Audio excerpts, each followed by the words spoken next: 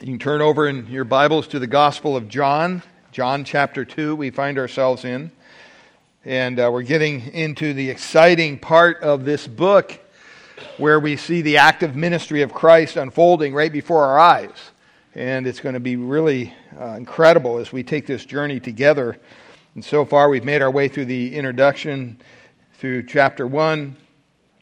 And now we're really delving into his miracle ministry here on earth. We've already looked at the first miracle last week. And I want to remind you each week that the purpose, the overarching theme, you could say, of this book is found in chapter 20, verse 31.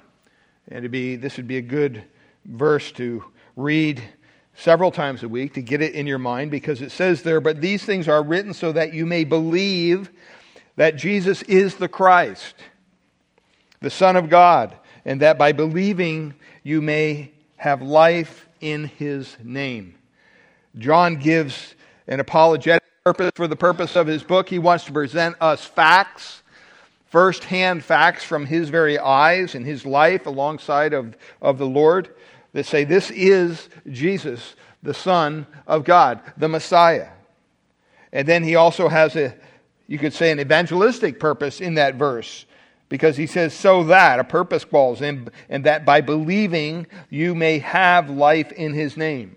And so he wants you to understand, first of all, that Christ is who he said he is, and secondly, that you can trust him with your eternal salvation.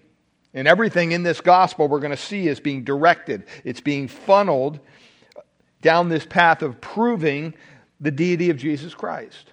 And he's going to do it over and over and over again. He wants to prove that he is divine, that he is the Word of God made flesh, that he is God who was with God, from whom everything that exists was created.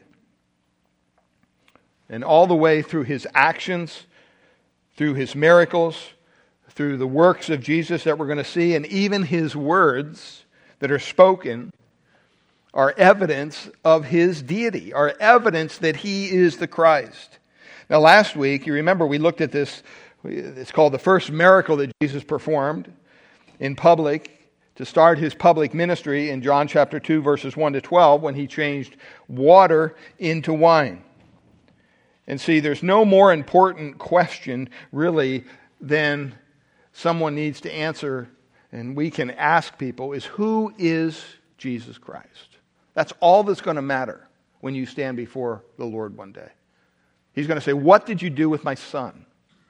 Who is my son to you? And the implications of that question, who is Jesus Christ, are profound. And that question is asked over and over again throughout the New Testament. And when you ask that question of someone, who is Jesus Christ? Who do you think that Jesus Christ is? It evokes a variety of emotions from people. If you've ever done it, you understand what I'm saying. From outright hostility to adoration. See, merely thinking about that question, who is Jesus Christ, is not enough. That doesn't do it for you. You have to answer the question. Asking the question is not good enough. That question has to be answered. And I want you to understand this morning that if you answer that question incorrectly,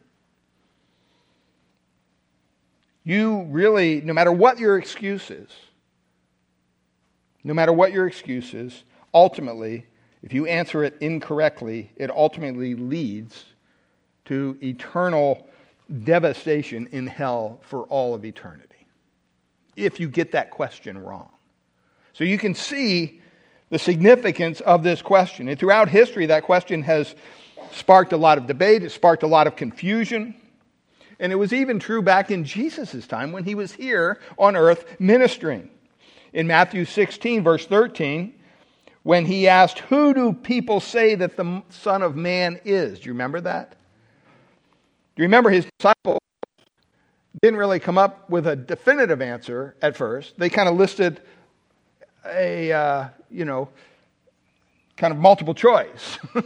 Here, Jesus, let me tell you what people are saying. Verse 14. Some say John the Baptist. Others say Elijah.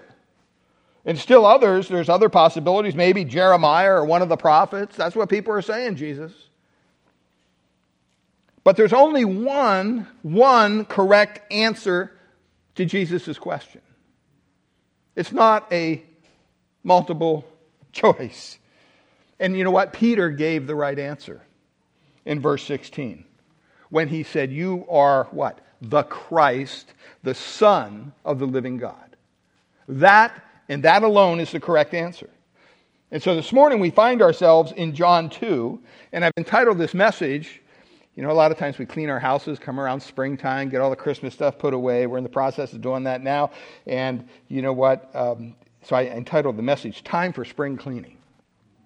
Because that's what Jesus did to the temple. And so take your Bibles and turn to John chapter 2.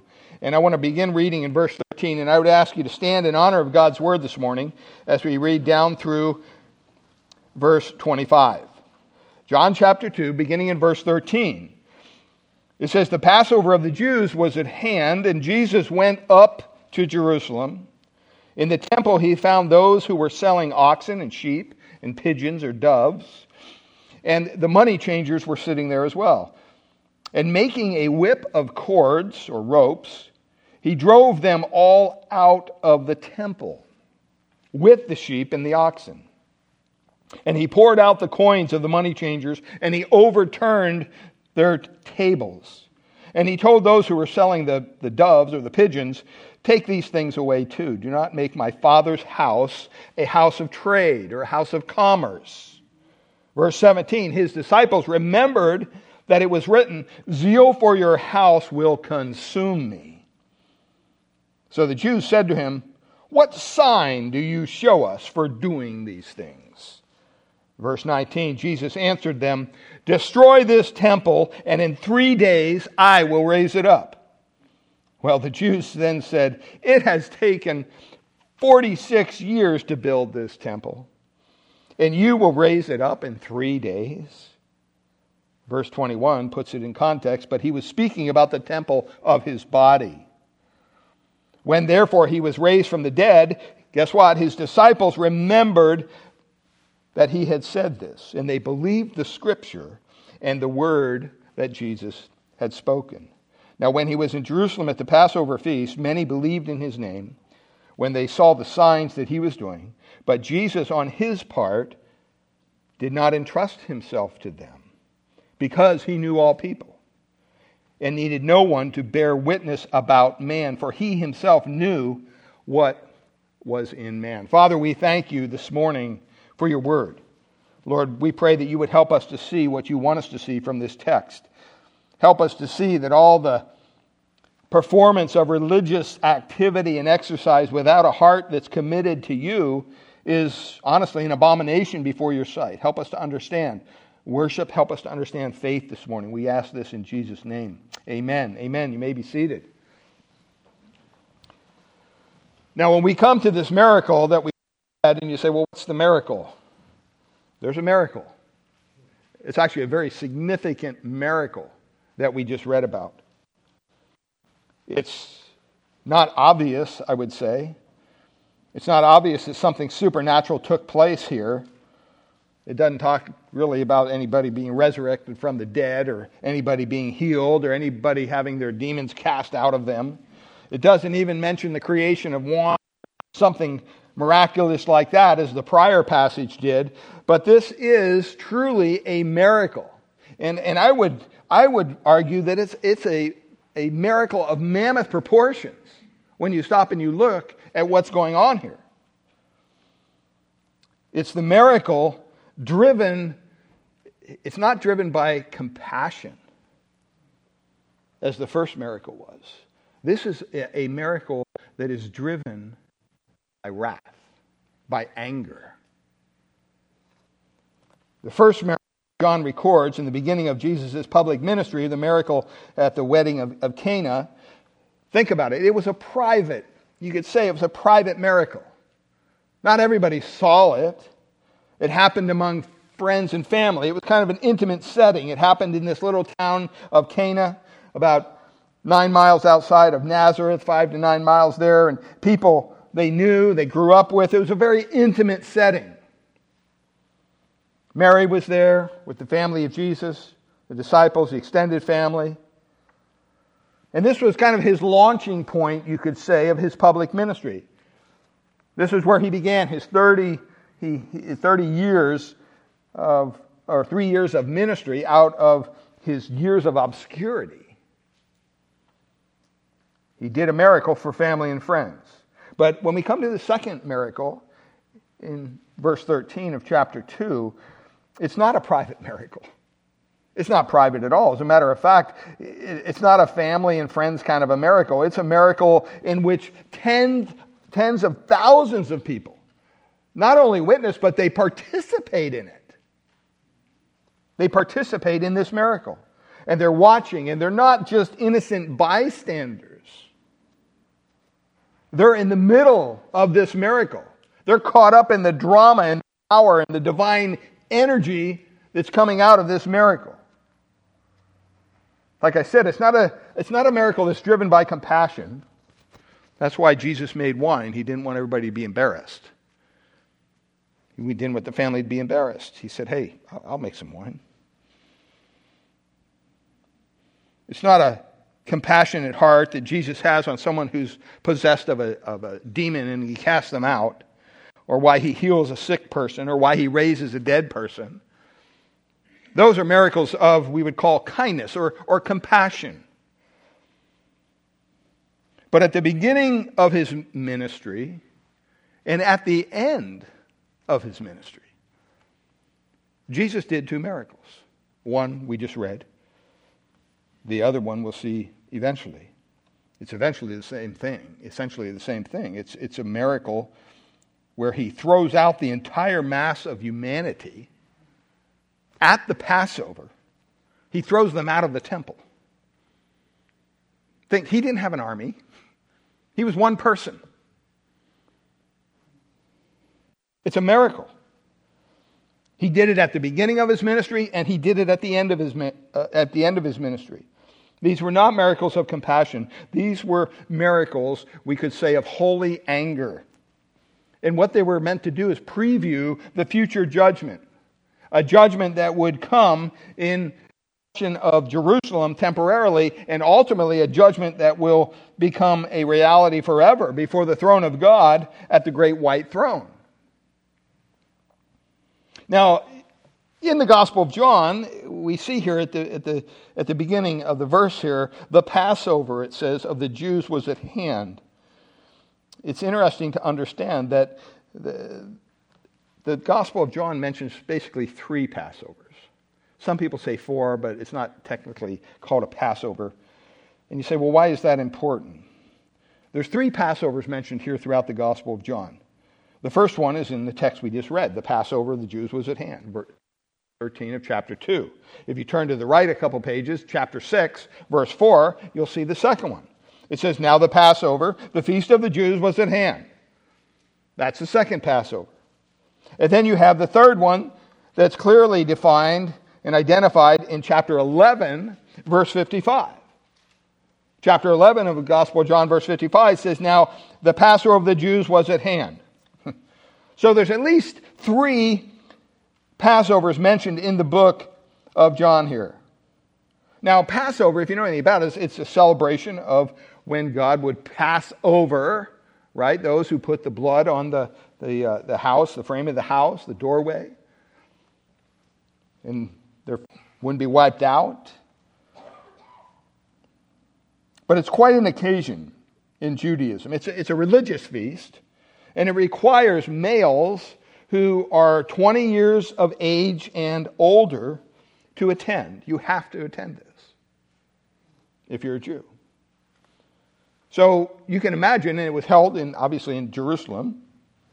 Now, Jerusalem back in the time of Christ maybe was, 200,000, 300,000 people. So not an insignificant place. But during the time of Passover, and you've heard me say this before, the population of Jerusalem just swelled. It's like, when we had the the Super Bowl here, or you have a big occasion here in the Bay Area, all of a sudden the population grows. Why? Because all these people are coming to that event. Go Niners. So usually it's about 200, 300,000. But history tells us that it could have swelled to multiple millions of people during this time. Josephus says that in one day, one Passover in his day, there were over 256,000, listen, 1,000 lambs slain for the Passover feast in one day. So this is a big event. And each lamb would probably represent a family from 10 to 20. So you can do the number yourself. I'm just saying it was packed. It was packed. They come from everywhere. It's required they come. Now, everybody comes with animals. Not everybody brings their sacrifice with them. If you're smart, you do.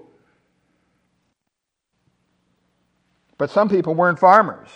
Or maybe they traveled too far. They couldn't carry along an animal. They couldn't bring their sacrifice with them. So it was necessary back in the culture for people to be able to, during that time, have animals for sale. There's nothing wrong with that. That was a common thing. They would sell their animals as sacrifices. They couldn't be scarred. They couldn't have any abnormalities to their physical condition. They had to be, a good sacrifice. So there's nothing wrong with selling animals for sacrifice. And by the way, if you're poor, God even allotted, maybe you couldn't afford, a larger animal, a lamb or something. So he said, hey, if you're really poor, you can bring a dove or a pigeon. You can bring something like that, small and insignificant. You can find them anywhere. Bring them as your sacrifice. You can see the love of the Lord here. There was nothing wrong with selling these things.